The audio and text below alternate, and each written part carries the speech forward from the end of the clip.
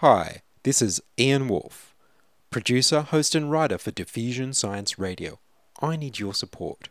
You can support Diffusion by downloading a free Audible audiobook from audibletrial.com/science. Just for getting you to try them out, Audible will pay me a small reward. Or you could click on an Amazon link on diffusionradio.com and Amazon will kick a few % of what you pay them my way. Please, make a donation directly with the PayPal button on www.diffusionradio.com.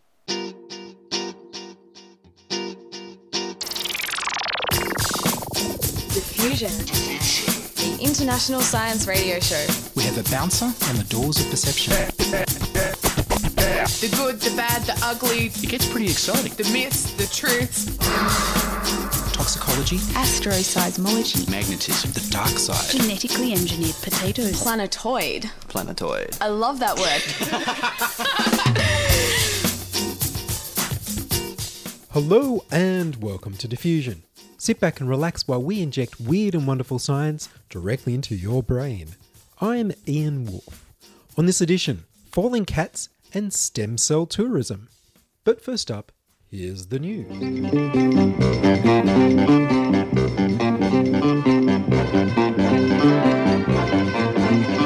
Military drones for farmers. Ninox Robotics is trialling heat-seeking military unmanned aerial vehicles. Those creepy death-from-the-sky fixed-wing airplane-looking drones terrorising people around the world for Australian farmers to help them kill wild animals that damage their crops.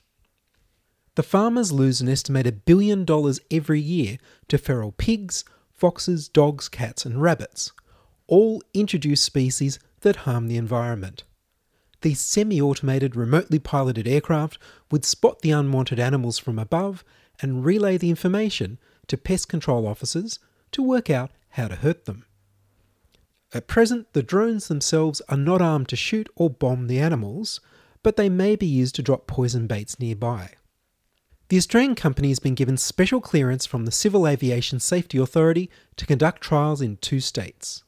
They've been granted special clearance to fly up to 490 metres high, which is well above the 123 metre or 400 foot ceiling that every other unmanned vehicle operator in Australia must respect.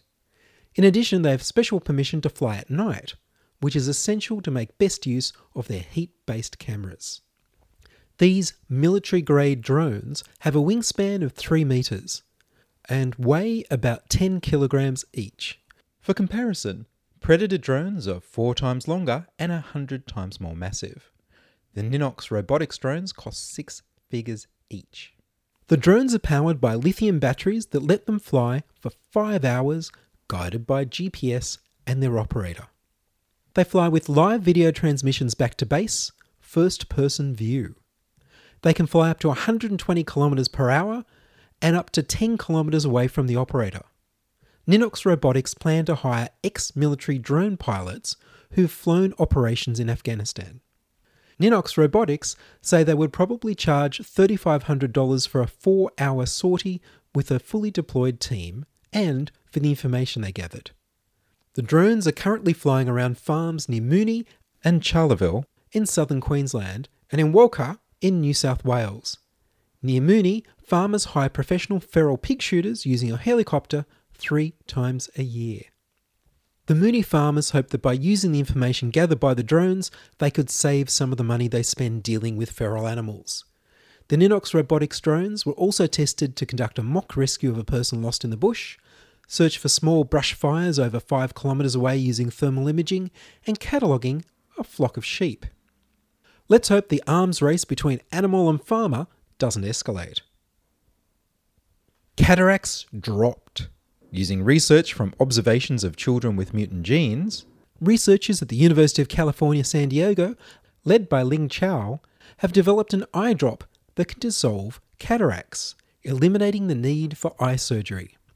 A cataract is a cloudy lens in your eye caused by crystalline proteins that normally keep your eyesight clear by their structure, instead clumping together and obscuring your vision. The only available treatment has been expensive surgery to remove the clouded lens. Cataracts are the world's major cause of blindness. The researchers had seen children with an inherited susceptibility to get cataracts in their eyes, and they found that these children had a mutation that stopped the hormone lanosterol from being produced in their body. However, when the parents of the children didn't have the mutation, they also didn't get cataracts. So they reasoned that maybe the lanosterol prevents or reduces cataracts in people without the mutation. In their first experiment, they tested lanosterol on human lens cells in Petri dishes and found that it significantly reduced the lab model of cataracts. Next, they tested lanosterol on rabbits with cataracts. After a 6-day trial, 11 out of 13 rabbits had significantly improved cataracts. Finally, they tested lanosterol drops on 7 different breeds of dogs with cataracts. And the eyes of all 7 dogs improved. The researchers don't know how the body uses lanosterol to reduce the cataracts. Their paper was published in the journal Nature and was titled Lanosterol Reverses Protein Aggregation in Cataracts. Their next step will be trials on humans with cataracts. I hope they get funding for much larger numbers of patients than they used in their animal trials, or the benefits of lanosterol will not be clear.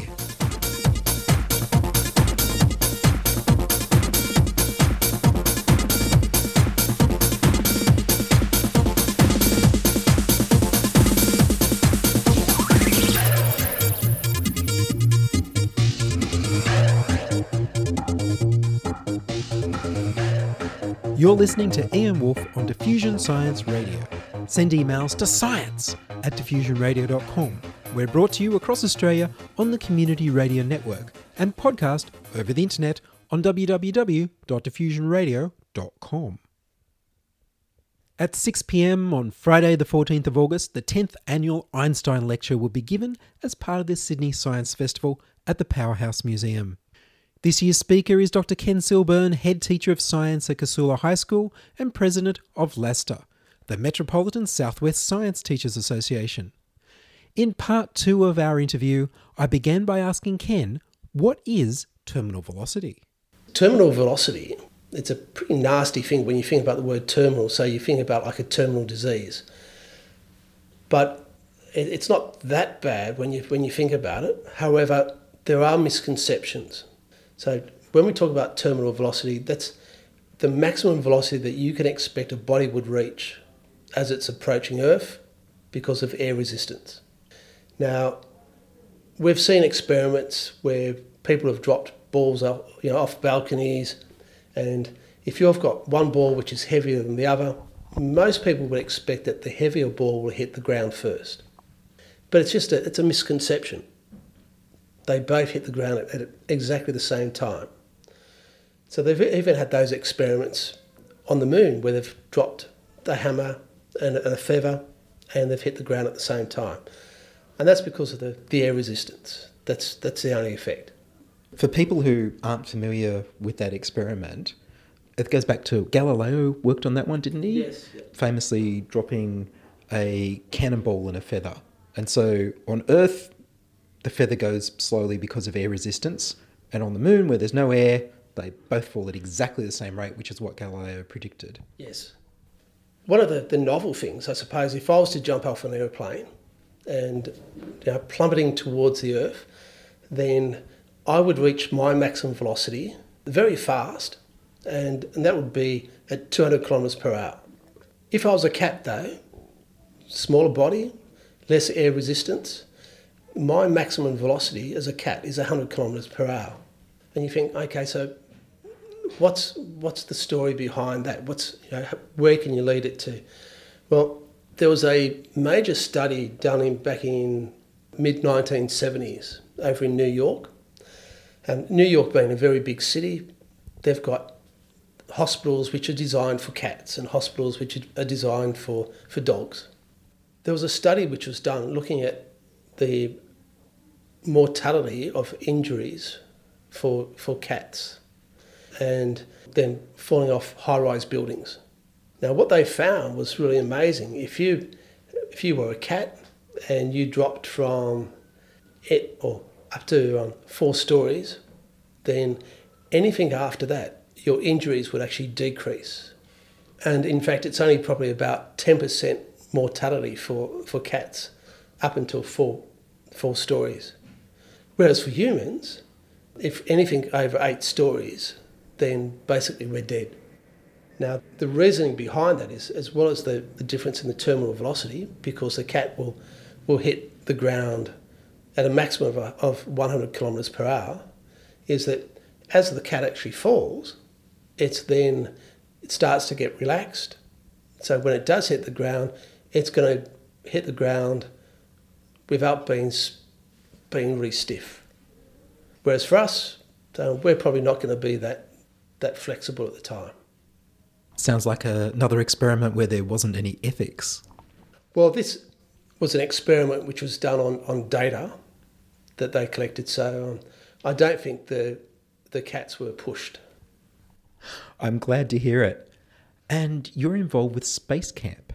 Yes, every year, LASTA, the Met South West Science Teachers Association, we've actually organised for a trip for students and teachers to go to Huntsville to do the Advanced Space Academy program.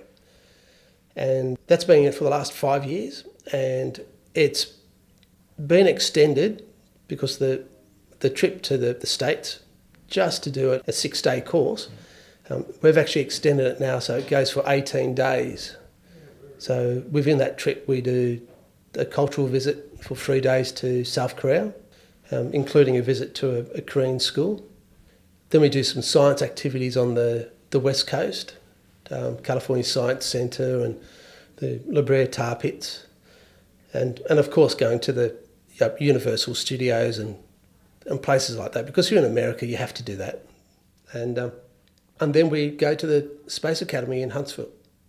And what do you do at the Space Academy? The Space Academy is basically, there's I suppose 3 things that they look at. One is the astronaut training. So they do all the mock training, including the multi-axis trainer where you spin around in all directions. Looking at G-forces, they do a microgravity, so they get dressed up in scuba gear and hop in a tank and do experiments. They also look at the mission control and the logistics, and also they work on doing adventure training. So leadership type goal setting experience. Is there anything for the students who can't afford to go to the US? Not at the moment in Australia as far as space, but one of the things we've actually developed over the last 5 years, our first time when we asked for expressions of interest, we had close to 200 students from around New South Wales that wanted to go on the trip, but the cost was prohibitive. And we were organising for team activities for the students who were going so they could actually meet each other. So now we've actually opened up those team activities to students from all around Sydney to get to. So we run excursions on weekends and during the school holidays to universities, to museums. And whenever there's an activity that involves science, then because we've got a network, we make sure that we advertise it. So if an organisation, for example, ANSTO, is running an activity, if that's open to the public, we make sure we advertise it. And these students go, and it's really good because they actually get to meet up with other like-minded students. And finally, can you tell me about the dangers of DHMO? Dihydrogen monoxide, not many people actually know about the dangers. And in fact, over the last month, I think there's been an increase in the amount that's been found in New South Wales, especially with the increase in rain that we've had. Dihydrogen monoxide, it's the major component of acid rain. It's found in rabid dogs in their saliva. It's as a chemical, people don't realise that it corrodes metal, and if you ingest it large amounts, then it's fatal. And unfortunately, there's this conspiracy, I think, by the government that they don't tell people about it. In fact, they're stockpiling it, aren't they? They are. In fact, I've heard that they've been feeding it to prisoners. And when we talk about ethics, whether that's ethical or not, I've seen posters where people have been addicted to having it, and in fact, the addiction is so much. In fact, I know of a science teacher, and science teachers actually get their ability to get into chemicals, because you think about it, in a school you've got so many chemicals, but I know of one science teacher that for probably the last 5 years has been adding it to coffee and ingesting it. Now I know if he was to stop with the dihydrogen monoxide, because of the addiction, probably within 5 days he would die. But this story, people don't hear about it. I don't know if you want to advise people on what they should do. I think if anybody is actually suffers from contamination with dihydrogen monoxide, most definitely not to add water to it, because that'll just make it worse. But most definitely seek advice. Well, Ken Silburn, thank you very much. Thank you. And of course, the chemical formula for dihydrogen monoxide is H2O, water. That was Ken Silburn, who will be giving the 10th Annual Einstein Lecture at the Powerhouse Museum on the 14th of August. You can buy tickets for only $7 at sydneyscience.com.au. Ken Silburn will discuss scientific theories, how misconceptions are generated, how public opinion is manipulated, and other issues of interest to the modern citizen on planet Earth. As he said, the cats were not pushed. I've been around a lot and talked with some of these research men, and they won't make predictions because they deal only in facts. But they're on their way to new ideas, new things that will astonish us when they are announced. For instance, one research man said recently, "There is one research that has been going on for a long time to find out why we can see through glass. You say it's transparent, but that's merely an adjective, not a reason. Engineers think they know what friction is, but actually they can't yet tell you what it is, any more than they can tell you what electricity is. In one big research laboratory, they're trying to find out what makes grass green, and the answer to that question may keep us industrially busy for years. We have discovered how to manufacture rubber from coal, limestone, salt, and water. From a product of cotton, we are spinning a filament finer than that of the silkworm.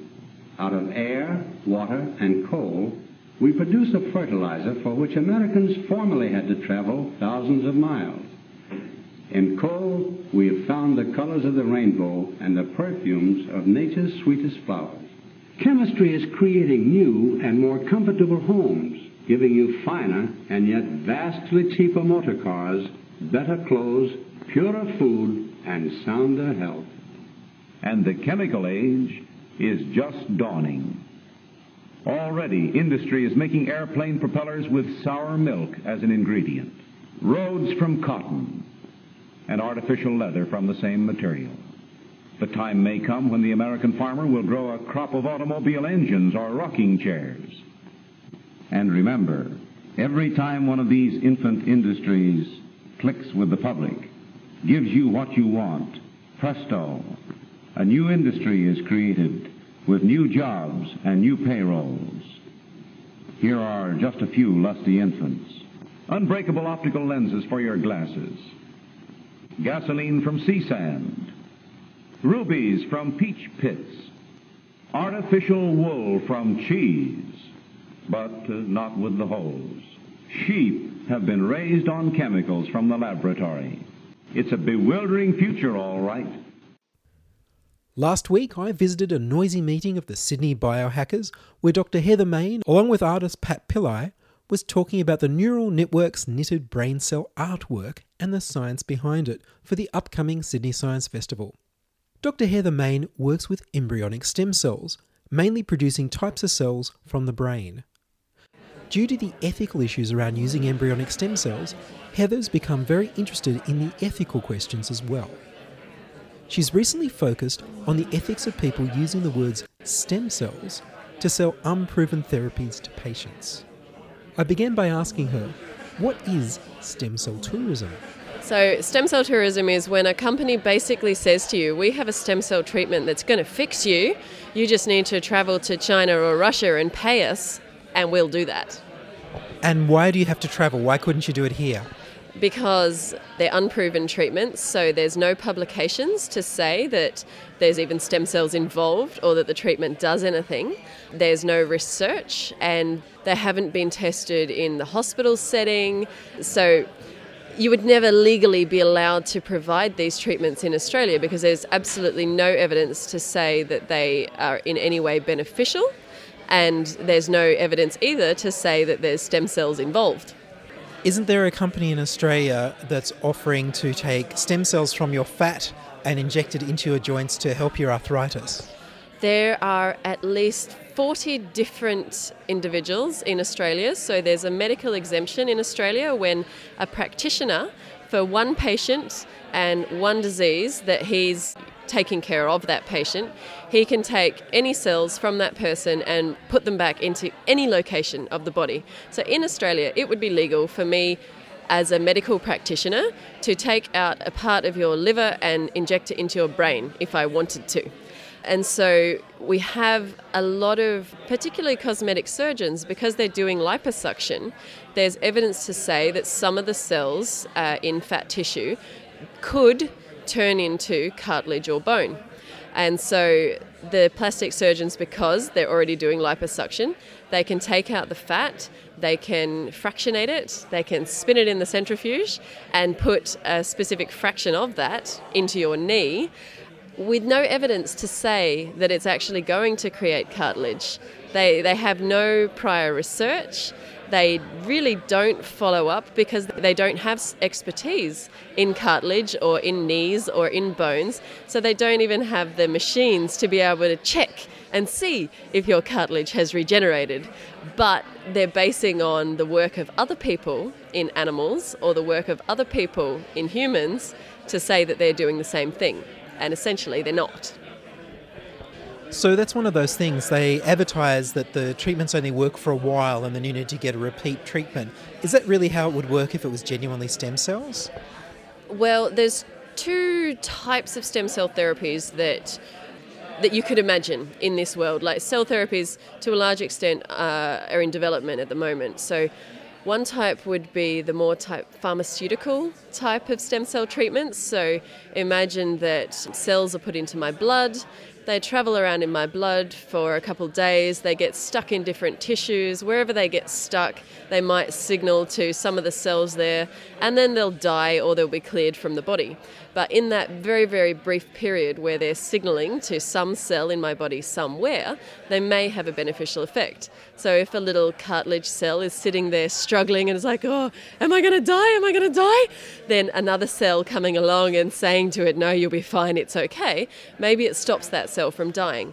So there could be a pharmaceutical effect where in a very, very short time period, within 3 days, because the cells are cleared from the body within 3 days, there could be a small pharmaceutical effect.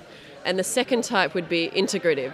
So if I have Parkinson's disease, the dopaminergic neurons in my brain die, I want to replace them with dopaminergic neurons. In that case, you want the cells that you're putting in to integrate into the brain, form the cell type that's supposed to actually carry out that function and stay there. If it's cleared from the body within 3 days, it's not fixing anything. So they're the two types, sort of more pharmaceutical, and integrative is the long-term. Really, the integrative therapies are what the stem cell industry has been talking about. That's what we've all been so excited about. These short-term sort of pharmaceutical effects are really, it's the lower-hanging fruit, but it's really not the most exciting ones. Where is the excitement? There's 3 therapies that work and that we are sure they work. One is bone marrow transplantation, the second one is skin for like burns victims, and the third one is cornea, and that can be from the same person. They'll take the corneal stem cells from a healthy eye, and maybe you've got a chemical burn in the other eye, they'll transfer them to the other eye, and they've shown that they can produce a functional cornea. So they are the only 3 integrative stem cell therapies that are proven to work. Other ones that are developing at the moment for macular degeneration, they've produced retinal pigment epithelial cells, and they're trying to fix different types of macular degeneration. Other things, Parkinson's is going to be very soon in terms of integrative stem cell therapies. Basically, somewhere in the world, there is someone researching every disease and every organ to develop some type of cell therapy, some type of stem cell therapy, but really those are the ones at the forefront at the moment, macular degeneration and I would say Parkinson's disease. If you need to travel for it, if you need to pay for it, it's not worth it. Well, Heather Main, thank you very much. No worries, thanks. That was Dr. Heather Main talking about proven and unproven stem cell therapies at the Sydney Biohacker meeting. Remember, she could put a piece of your liver in your brain if she wanted. And that's all from us this week on Diffusion. Would you like to hear your voice on Diffusion? Would you like to join us? We need more people contributing stories to Diffusion. Send your contributions, opinions, standing ovations, helpful suggestions and donations to science@diffusionradio.com. That's science@diffusionradio.com. Please do send me an email so I know you're listening and you'd like to hear more episodes. Please like the Diffusion Science Radio page on Facebook and rate us on iTunes. And tell your friends. Follow me on Twitter @IanWolf. Checking production was Charles Willock. I produce Diffusion, which is broadcast around Australia on the Community Radio Network, including 2HHH in Hornsby Ku-ring-gai, 2NVR in Nambucca Valley, 2XX in Canberra, and 3MBR in the Mallee Border districts of Victoria and South Australia.